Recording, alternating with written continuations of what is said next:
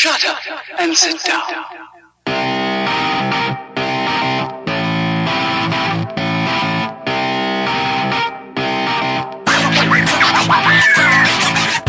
Welcome to another episode of the Superhero Movie Club. I'm your comic book cultured host, Michael Maurer, joined by the movie maestro, James Skylar Houtsma, and the scientific scholar, Ben Anderson. SHMC is your premier movie discussion podcast. Every week we continue our journey exploring our favorite subject, superhero movies, from angles you may never have looked at them before. That includes their source books, budget, music, and even the science. This week, join us as we journey to...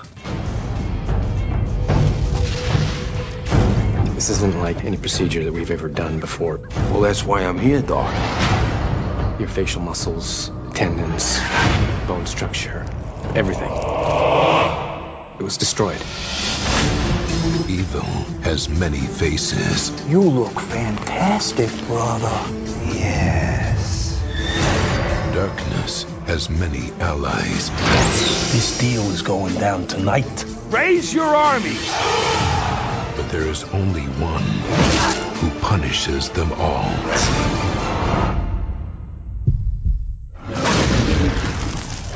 This is just the beginning. Welcome, welcome, welcome. Let's play a game. God be with you, Frank. Sometimes I'd like to get my hands on God. FBI, drop your weapons! You're fighting a war.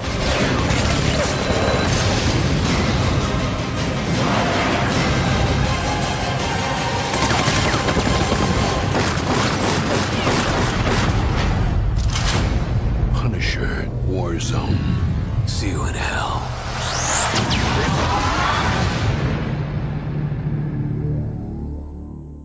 Punisher Warzone. And yes, there will be spoilers. All right. First opinions around the table. I really want to hear what you got to say with this, Skylar. Oh, okay. A little while ago, I think we were filming a show we ultimately didn't use, and I said that Punisher Warzone was my favorite bad superhero movie. It takes a special kind of skill to make a really well-made, just bad, awful movie. And that's what the Punisher Warzone is. It's that special movie that somehow, like, unironically is so terrible and over the top that it's just fun to watch almost throughout. It's one of those movies you just bring your friends over, like, tell them just basic stuff about it, throw it on, and just watch their reactions, because it's amazing that way. Story, complete crap. Oh, yeah. But that's not what you're going into the movie for. What you're going for is just the most ludicrous, over-the-top gore you have ever seen in a comic book movie. All right, Ben, what did you think? I disagree with Skylar. I cannot recommend this movie as so bad it's good, or like, you watch it ironically. For me, that's stuff like Charlie's Angels Full Throttle or Troll 2, This movie was just boring, which is possibly the worst thing I can say about a movie. Like, Ghost Rider 2 was bad. Jonah Hex was bad, but they were not boring.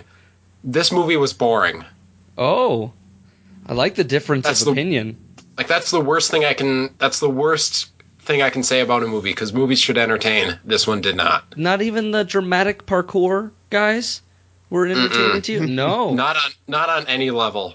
Oh my goodness. Oh, all right, Ben. Well, in my opinion, I'm siding over here with Skylar, in that this is just plain action-y goodness. Is it a well-made movie? They tried their best. It was definitely, they put the effort in, and, to each his own.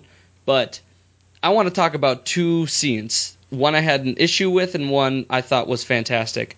First off, fantastic, was this completely original. I don't know if it's original or if it was in the comic book. Well, it is original because Looney Bin Jim is original. But when Jigsaw meets Looney Bin Jim for the first time, and Looney Bin's like, "What did they do to your face, brother?"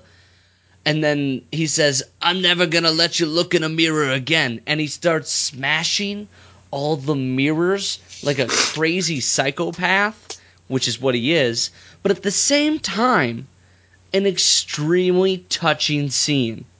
Because I'm like, that is psychopath love. I can really get behind that. I think that might have been like the high point of emotional appeal in the film. That's not a compliment. It's not. No. When you're was a when really you're good moment. when you're competing with the widow and the little girl storyline, Oh yeah. not too terribly difficult to come out on top. Yeah. Speaking of that needed to be stressed. That was my issue, because what a lot of the Punisher movies have this gold mine of a plot line that they haven't dug into yet. And that, okay, Punisher is homicidal maniac, like borderline, and he's really good at it, and you kind of see the appeal because, a bunch of people murdered his family. But what happens when Punisher kills the wrong guy? Because all these superheroes have this moral code. They're not going to kill anyone. And if they do, it's completely by accident. But Punisher is going out murdering people. What happens when he murders an undercover cop? How does he feel? And this movie touched on it for about 3.5 minutes. And those were a pretty good 3.5 minutes, and then they were gone. And it was like, come on, man. You had something there. You definitely had something there. And your action schedule didn't allow for it, and it was a little bit of a letdown.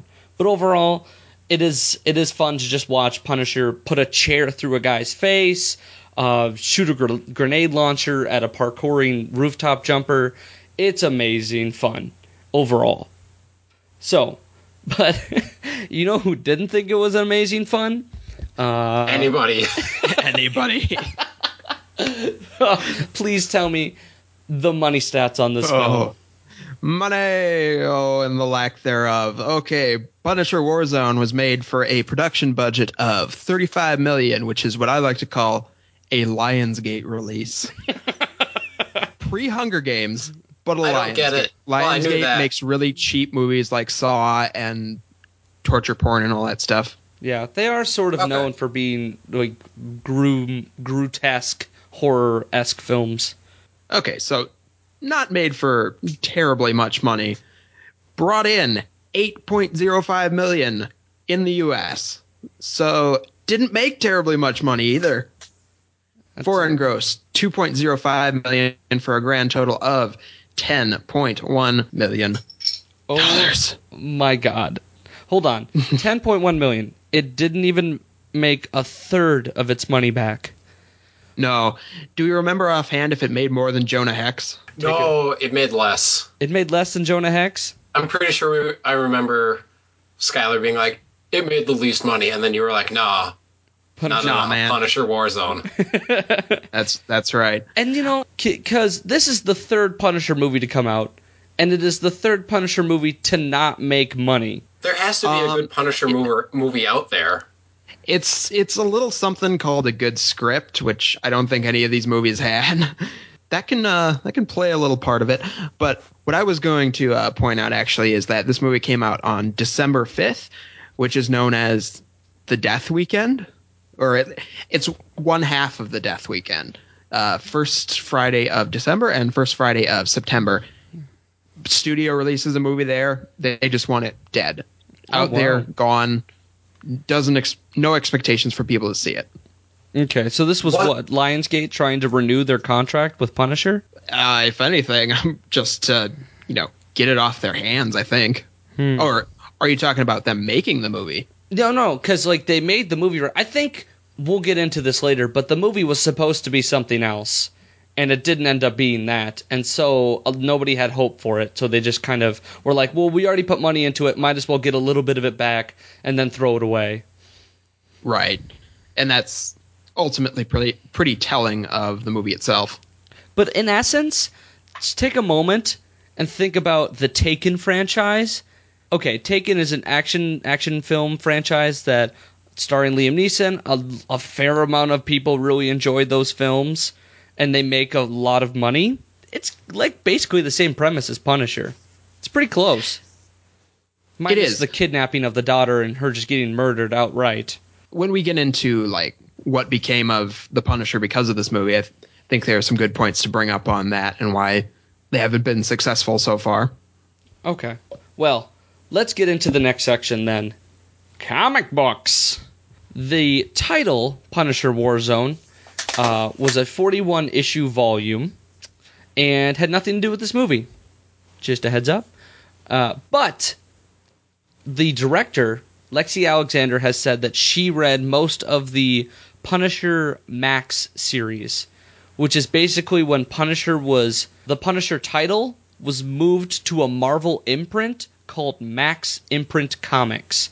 And these were Marvel's R-rated comics. Like, the most gruesome visuals happened. This was directly after Marvel broke away from the Comics Code Authority, which put restrictions on your comic books, and they developed their own restrictions, which were not the most restrictive, and and shoved them all into Max Imprint. So this is the most brutal of the Punisher line that has probably ever been released. It's probably the most brutal of the Max line, too, because at my new job, we've got a couple of Max series in. We've got like X-Men Phoenix Max and Elektra Max. I'm not seeing how either of those are going to top the Punisher as far as just Brutality. pure brutality. Yeah, R-rated content. So Lexi Alexander based a lot of her visuals on that film, or on those comic books, and took a few story elements from there. Jigsaw being a big story element in that set. But let's go over some characters, shall we? First off, we have Martin Soap, a.k.a. Funny Hat Detective Weirdo Guy. Who played him? Mish Dak? Dash Mihawk. Dash Mihawk. What a weird name. I know. We've got more weird names coming up. Don't worry. Martin Soap was created by Garth Ennis and Steve Dillon in 2000. He is kind of, he's the goofy, forgettable character in the movie. Apparently, he was a bit of a fan favorite with some, but... Which forgettable character? But to me, I thought he was just kind of doofy and didn't really matter to the plot at all. What plot? Yeah, I'm sorry, I'll stop interrupting.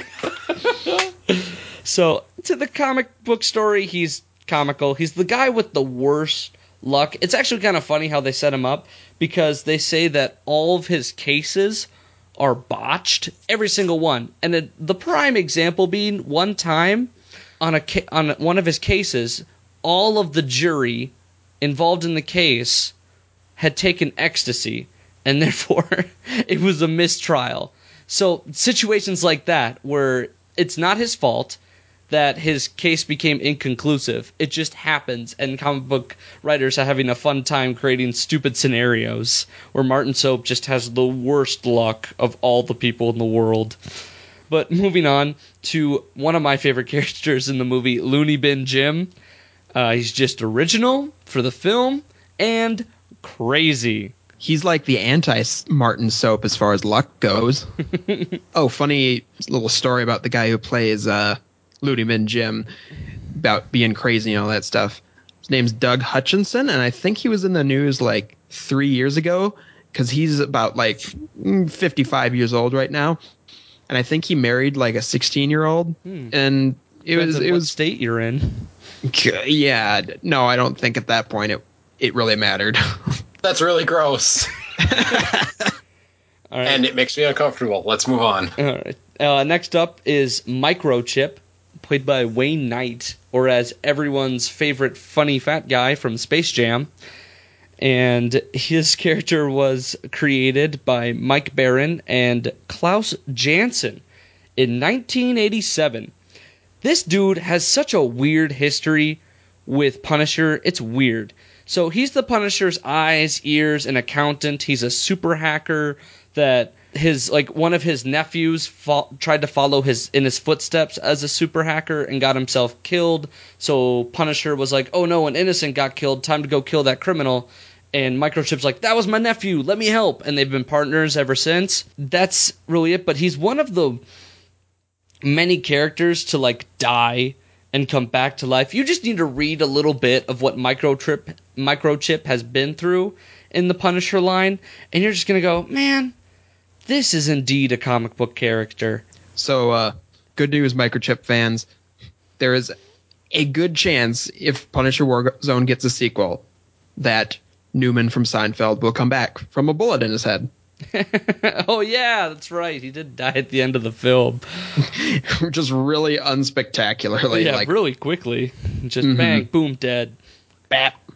And finally, we have the big bad, the last original character to be introduced in this film, and that is Jigsaw, created by Len Wein and Ross Andru in 1976. He is Punisher's titular arch nemesis. Ooh, In that, he gets a title. yeah. I just say that because I think it sounds good. It's not actually title in any way. If he were the titular arch nemesis, then the comic would be called Jigsaw. I know. Just so you know. He's the primary arch nemesis. Due to the fact that so far he hasn't been killed. Pretty much. Punisher mostly shows up as a support character in other comic books. That's when he gets the most, like, fame. But when he's on his own, his arch nemesis includes mob bosses and Dick Tracy villain-looking mob bosses, like Jigsaw. And so you've got a dude with a messed up face, and his claim to fame is that, Punisher's family, Frank Castle's family, got murdered while they were having a nice picnic, and it was a botched mafia kill, and he survived. So he's like, I gotta kill the mafia. But then Jigsaw takes it a step in the next direction because he's like, oh no, I gotta kill Frank Castle because he survived and everyone he is related to. And he succeeds in killing everyone he's related to, but not Frank Castle. So what Jigsaw does is he goes beyond killing just Frank Castle's wife and children and killing his mother, his father, his grandparents if they were still alive. I forget, but he gets them all.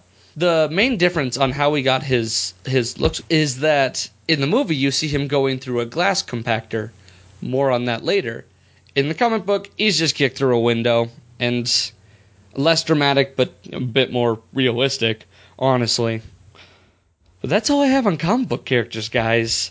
I mean, man. Yeah. Nothing on Budiansky, played by Colin Salmon? Budiansky is made completely for the film. I feel like I knew that, but still, he has the best line. Damn it, Castle! All right, so Skylar, hit me up with some music. Oh boy, music for Punisher Warzone, composed by Michael Wandmacher, which I can only imagine means wand maker. I don't know. In German? Yes, that's. I got a wand you can make right here. Ewy. 3 things to describe the score for Punisher Warzone. Forgettable. Yes. Undefined. And then for probably the third one, I don't know. I still feel like they haven't found a unique sound for the Punisher character in all 3 movies. But at the same time, I kind of think about it, and that just seems like a hard character to find. Well, I think in regards to finding it, like, they could go the route that was gone in Dredd. Who composed Dredd again? Joel Schumacher. No. No.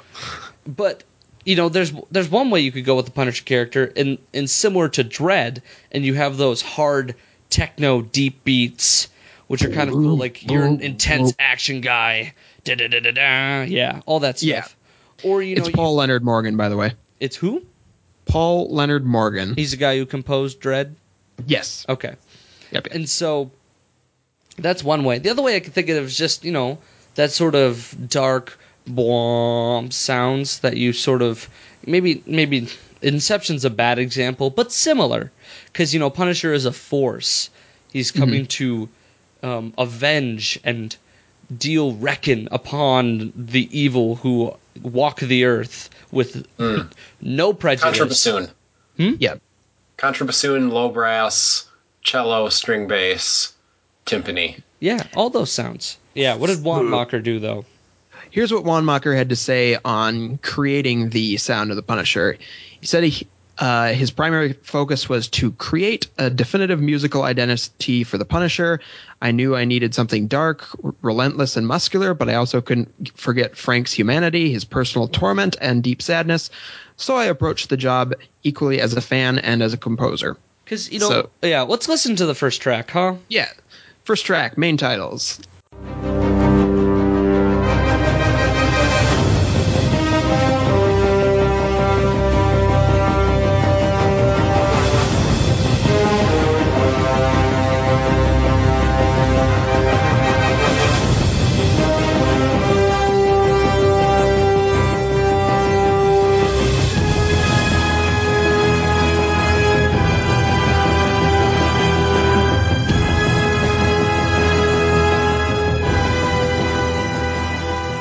That was very orchestral. There was some horns in there. It kind of sounded like a Batman theme. Yeah, a little bit. For a kind of dark, gritty film landscape where everyone's kind of going more synthesized and whatnot, it was surprisingly orchestral. I'm reading a little snippet here that says, in order to make the character of Frank Castle seem less one-dimensional, Wanmacher decided to include snare cadences and powerful dynamic ostinatos and slowly rising string repetitions to mimic a relentless entity, like an approaching battalion. Ooh. That's an interesting way to think about it. But I mean, it just, for me, the theme didn't stay consistent. The music seemed to bounce between that orchestral and that techno, and it didn't really mix well. Yeah, I guess, I can see what you're saying there, when at the end of the day, I couldn't hum a single theme from this movie. Yeah. Should we listen to another track? Yeah, let's listen to the next track on the soundtrack, which is Lights On.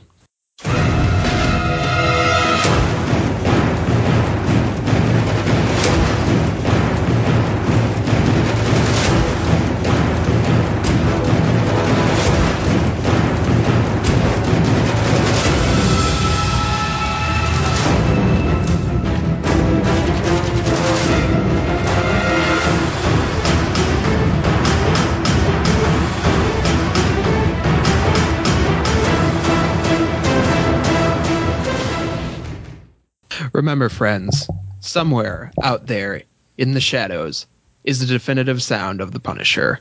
So that one still had, the dun dun dun dun dun dun sound. Yeah, very upbeat and still orchestry. Yeah, orchestry. Yes. And now that I read the quote, I did kind of hear those snare hits in there to dot dot dot dot dot. I think that's the closest you're gonna get to. Was Lights On played in the opening scene where he's at the banquet? Yeah, the opening massacre there. Yeah. Yep. That was a massacre. Yep. You really quickly get a taste of what Punisher Warzone is going to be for the rest of the movie. Really bad stereotype Italian accents and just a lot of blood. A lot of blood. Like, the first thing he does is chop off a person's head. That's literally the first act of violence. And it goes clean off. Like it's like RoboCop. Just shing, plunk. A real-life decapitation would not be that good. I hope not. I hope it's not that easy. Unless he has the strength of, like, a grizzly bear, maybe. All right. Any other songs you want to play? There are. Ben mentioned earlier No, it was you that mentioned the scene where Looney Bin was going around smashing the mirrors for his brother. And that's actually, oddly enough, the probably most memorable music scene of the film due to its use of the song Justice by Genesis. Don't know what it sounds like. Other way around? Other way around. It's Genesis by Justice. Oh, Genesis by Justice. Careful now. Phil Collins did not make this song. But if only. If only he did. Feel it in the air tonight. He did. Phil Collins did produce the album that this is on. No, he didn't. That's 100% untrue. Yeah. He does the vocals. Vocals. It's a techno track. He does the DANCE. DANCE. Okay. All right. Here is Justice with the song Genesis. What? I'm playing it. Shut Fuck up. both of you. This is Genesis. The band's Justice. The album is Cross. listen to it. Okay, here we go.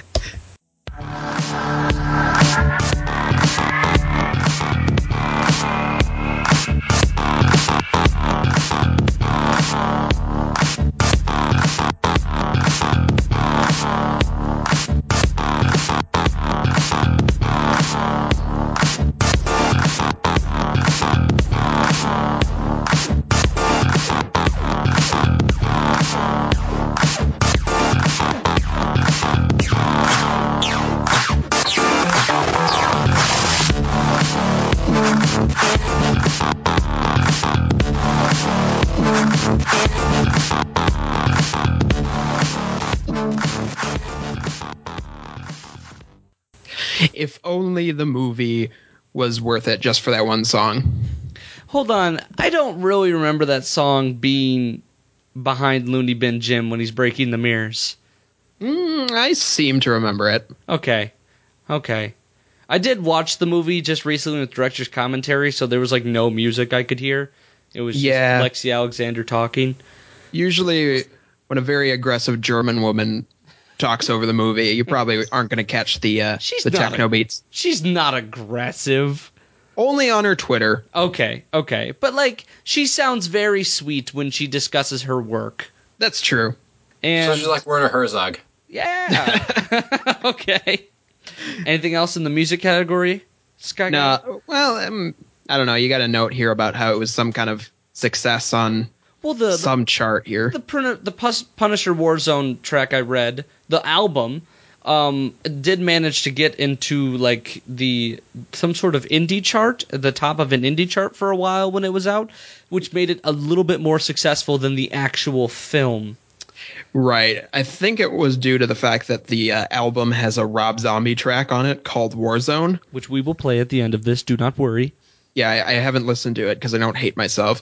But well, they listened to it in the car. Hey, don't diss Rob Zombie. He's one of the better metal bands that has been to Mankato, my hometown. Thank you, Rob Zombie, for gracing us in Minnesota with your presence. You opened for Marilyn Manson, so, what have you done? You haven't opened for Marilyn Manson. I worked for a paper that wrote that Rob Zombie and Marilyn Monroe were in town. Oh, no. That is a college newspaper. Oh, I'm still proud of it. Okay. All right. That's enough of music then. Okay, yes. Yep. Put me out of my misery. Then let's put Ben into your misery with science.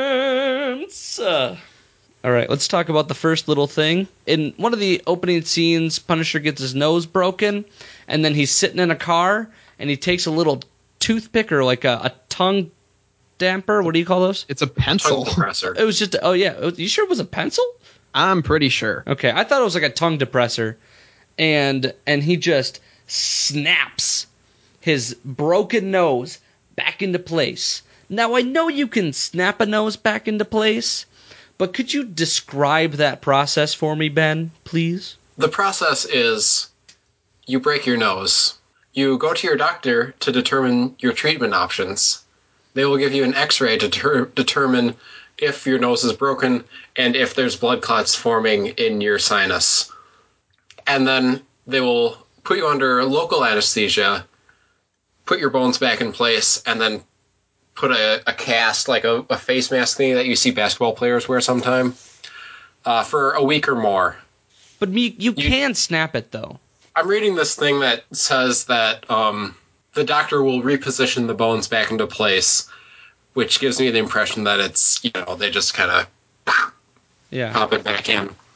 But in most cases, if you break your nose, you're not going to actually need to have it repositioned, because you only need that if it's like out of place, obviously.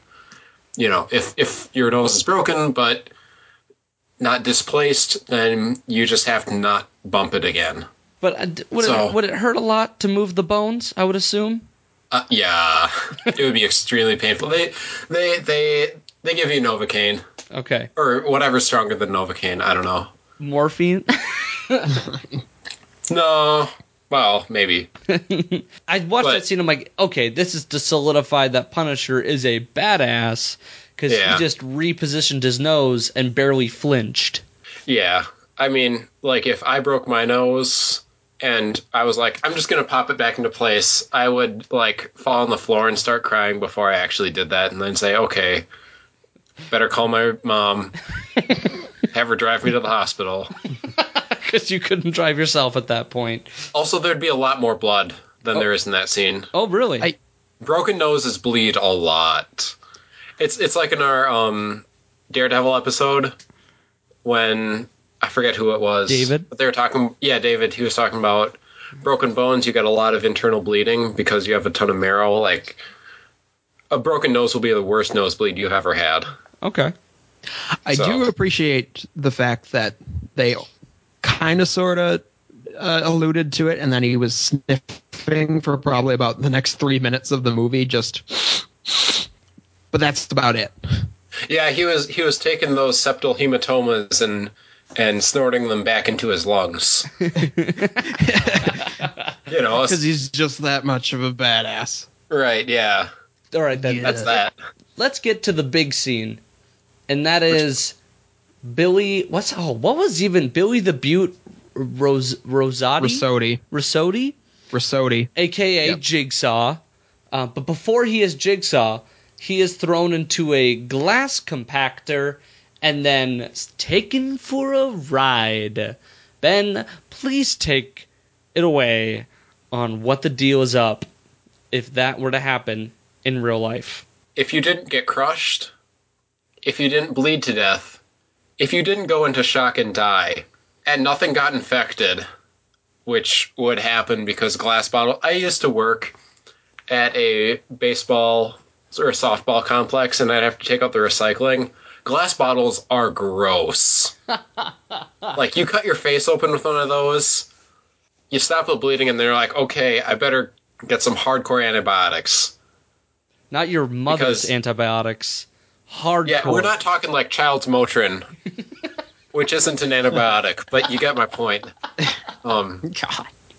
Are you speaking from experience on this one? I took a lot of child's Motrin when I was younger because of, pneumonia or something. I was sick. I drank a lot. I drank a whole bottle of that, which it's basically Dayquil, but less intense because you're 8. Minus all of those things. Yep. You get your face stitched back together, and the scarring will be pretty horrific. But you could survive. This is not an instant death situation. Right, yeah. If you could, it's like when avalanches happen, and they're like, avalanches are totally survivable. You just kind of, swim on top of it until you can get to the side, and then you get to the side, and then you're good. If you can stay on top of if you don't get sucked down into the actual, crushing part, you just stay afloat on a sea of broken glass. Oh, swimming on broken glass. Dun, dun, dun, dun. Oh, what? Start an emo band with me. A what band? Emo. Emo band. But we only play Annie Lennox songs. Sure. That is a great way for a villain to go down into his transformation. Is not like, oh god, this hurts, but just screaming F you Castle at the top of his lungs while being turned round and round on a death like a record baby. On a death carousel. I enjoyed it a lot. Oh, so wow, I guess, I enjoyed that Marilyn Manson concert. Okay. Speaking of being spun right round like a record baby. Marilyn Manson does a really good cover of that song. Don't look at me that way. Okay. Oh, man. I don't know. Your references are wishy-washy. So they're pretty good tonight. Okay. Any more signs from you, Ben? I got nothing. Okay. I mean, there's not any outlandish science fictional stuff, which is where I thrive. Mm-hmm. This is just like a bunch. Oh, also, scientifically speaking, real life Italian stereotypes are not that crude.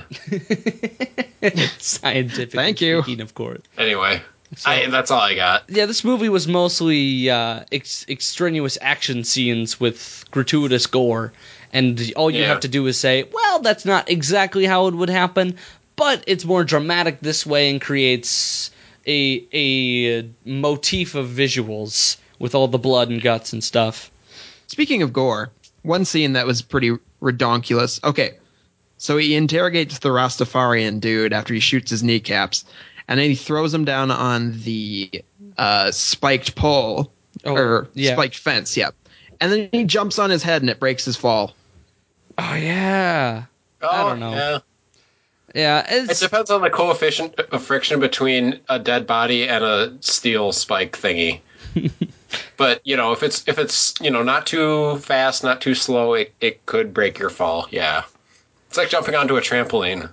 That's pretty amazing, actually. Of trampoline. face. A face trampoline, yes. Okay. I got a meat I'll take your word you for can it. jump onto.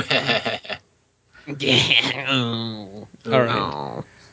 And so let's move on to our next section, which is a compilation. Compilation. Thank you. I was going to say compilement, and then I realized I think that's just compliment with different enunciations. No, they're spelled differently. Oh, really? Okay, so I was right initially, and then I turned it into something wrong. Yeah, you should always go with your first guess. Well, screw you, I don't. So this is, if we have a guest, we'll give this section to them. Otherwise, it's fun facts, what could have been, and speculation, or, what we just want to talk about the movie. So I've got a list of topics I want to bring up. First of all, what this movie was supposed to be. We all know that there was a Punisher movie that came out in 2004, starring Thomas Jane. I did not know that. Oh, really? You didn't see that one? Yeah. Okay, that's okay. Actually, I take it back. Maybe you did know. It did make that much money. But it had John Travolta in it. Yeah. And I'm surprised I haven't seen it then. Yeah.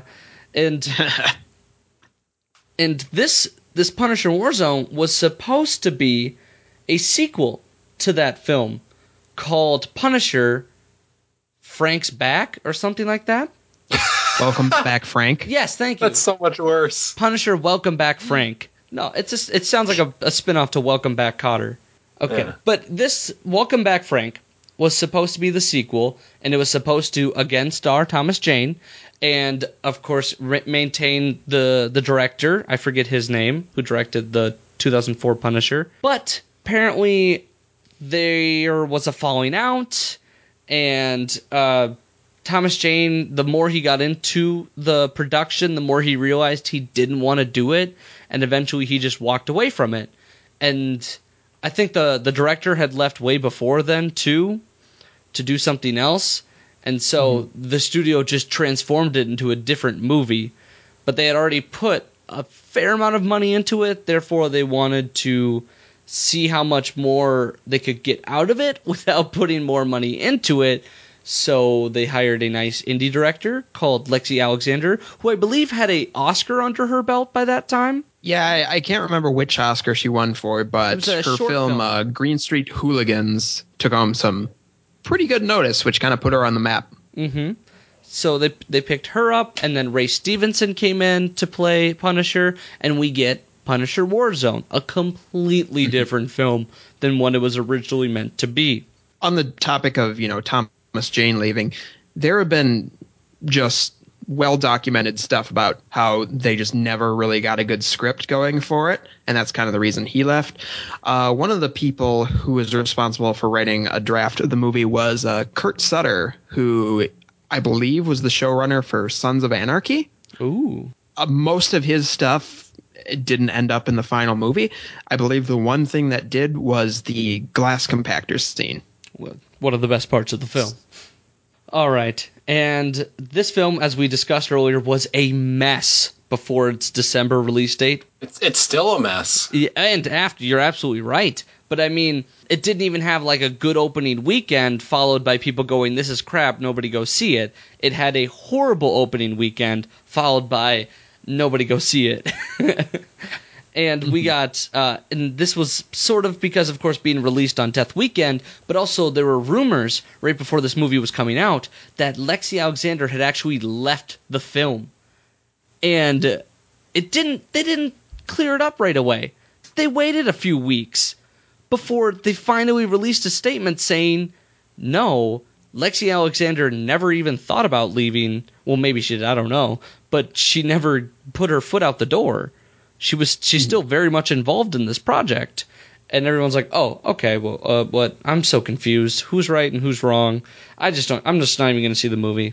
It sounds bad. I believe she was like, yeah, myself and Lionsgate just fought tooth and nail over this movie, but I'm happy with the end product, is I believe what she said. Okay, so that makes sense. Also, Lexi Alexander came into this film with a vision. And it's stated in an interview with the guys of the podcast, How Did This Get Made? Yeah. Where they had an interview with Lexi Alexander about this film. Lexi had talked about she was given a stack of comic books in like preparation for this film. It's like, read them or don't read them, you're the director, do what you want. But this is the character that you're writing a film about. And the very first comic book she read was like someone being interrogated, and they were being threatened that unless you give us this information, we're going to put your testicles in a cup. We're going to put your balls in a cup. The very next panel is a man with a Dixie cup in his hand, holding his junk, which is bleeding. That sets the scene. And she's like, this, she said, this is ridiculous. This is absolute ridiculous comic book stuff. That's what this movie's going to be. It's going to be ridiculous comic book violence. That's why we got it. Just a little insight. In case you're wondering, super fans, because I know all of you are, the answer to your question is Punisher Volume 6, number 4. They have it on interlibrary alone at most universities. But I know a lot of this has to do with a lot of my little things. I wrote a lot because I did put a little bit of research into this that I haven't done in a while. Because whatever happened to Lexi Alexander's career after this film? It's a little frightening. Not much. I think she only directed like 2 films after this. Yeah, certainly not. As depressing as it sounds, certainly not up to the level of this as far as recognizability. Mostly I just know that, she gets really vocal about feminist issues on Twitter. Well, the demand for more female directors. Right. Which, can be classified as feminist or, just general. I mean, if you're not a cinephile, name a female director who isn't Catherine Bigelow. Ooh, I know this. Yes? Lexi Alexander. Score. Oh, that is a win. See, that's why. That's kind of why correct. She's in the career. It's what she wants to do. But if you want to if those of you who are fans of this film, she is as of currently slated to direct the season 4 opening episode of the hit television show Arrow. Yay! So. I know Arrow has been getting a little bit more and more violent lately, back to where it was violent in the first season. And maybe we'll get some extremely gruesome, was it the CW? Yeah. Just extremely gory episodes on the CW. Who knows? Well, they have said that they're going for a tonal shift for season 4, and I personally hope that is just pure bloodshed and carnage. That'd be different. You wouldn't expect that from a Green Arrow television show. Yeah. But finally, to the last bit of note, and this is a bit of speculation I want to talk about, we are getting a new Punisher. Woo! And this will be old news, of course, by the time this episode gets released. In fact, it's old news by the time we're recording it, really. Jon Bernthal of The Walking Dead fame is going to be playing Punisher in the newly acquired season 2 of Daredevil. That's going to be the good Punisher movie. I talked earlier about how a good Punisher movie exists. It just hasn't been made yet, and I don't know how it will. But it's a good Netflix series, is what it's going to be. Mm-hmm. Hey, y'all! Remember when we did our Daredevil episode and we did our wishes for season 2, and I was totally like, I want to see the Punisher. I got my wish. Wish granted. I'm still waiting for Ghost Rider, guys. Okay, speculation. Punisher as villain or hero? Oh, it's going to be ambiguous. Yeah, It's okay because it's ideally Punisher. crossing the line several times throughout the season. And it's going to be a plot B that is going to be sort of in the background throughout the season. You know, he's going to collide with Daredevil at some moments and then back away because it is Daredevil's show. And then collide and create a new plot point and then back away. Mm-hmm. And then come for the season finale and help him out because they're both going to be on the same side for that because that's what the fans want. Yep. Yeah. I do think he's going to be major enough in this coming season to the point where they actually redid the logo for the show with bullet holes in it. Oh, the Punisher skull? Oh, no, Daredevil. No. Yeah, like the Daredevil logo title, and now it just has like a couple bullet holes in it. That's really cool. I know, right? I did not know that. I'm excited.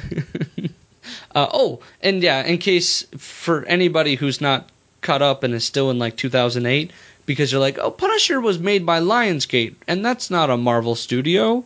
Lionsgate did own the rights to Punisher, and then they expired 2 years after Punisher Warzone came out, and Marvel bought them back up. Good for Marvel. Yes. So, again, Punisher's one of those characters that Marvel Studios gets to sit on and then use whenever they want, among like everything else, pretty much, besides a couple of the big wigs. Earlier in the episode, I kind of alluded to, you know, how do we make a good Punisher movie? I mean, obviously, script is pretty key, but Punisher is also one of those characters where he works best when dealing with other Marvel characters, and they weren't allowed to do that for the first 3 movies because, you know, Lionsgate and all that stuff.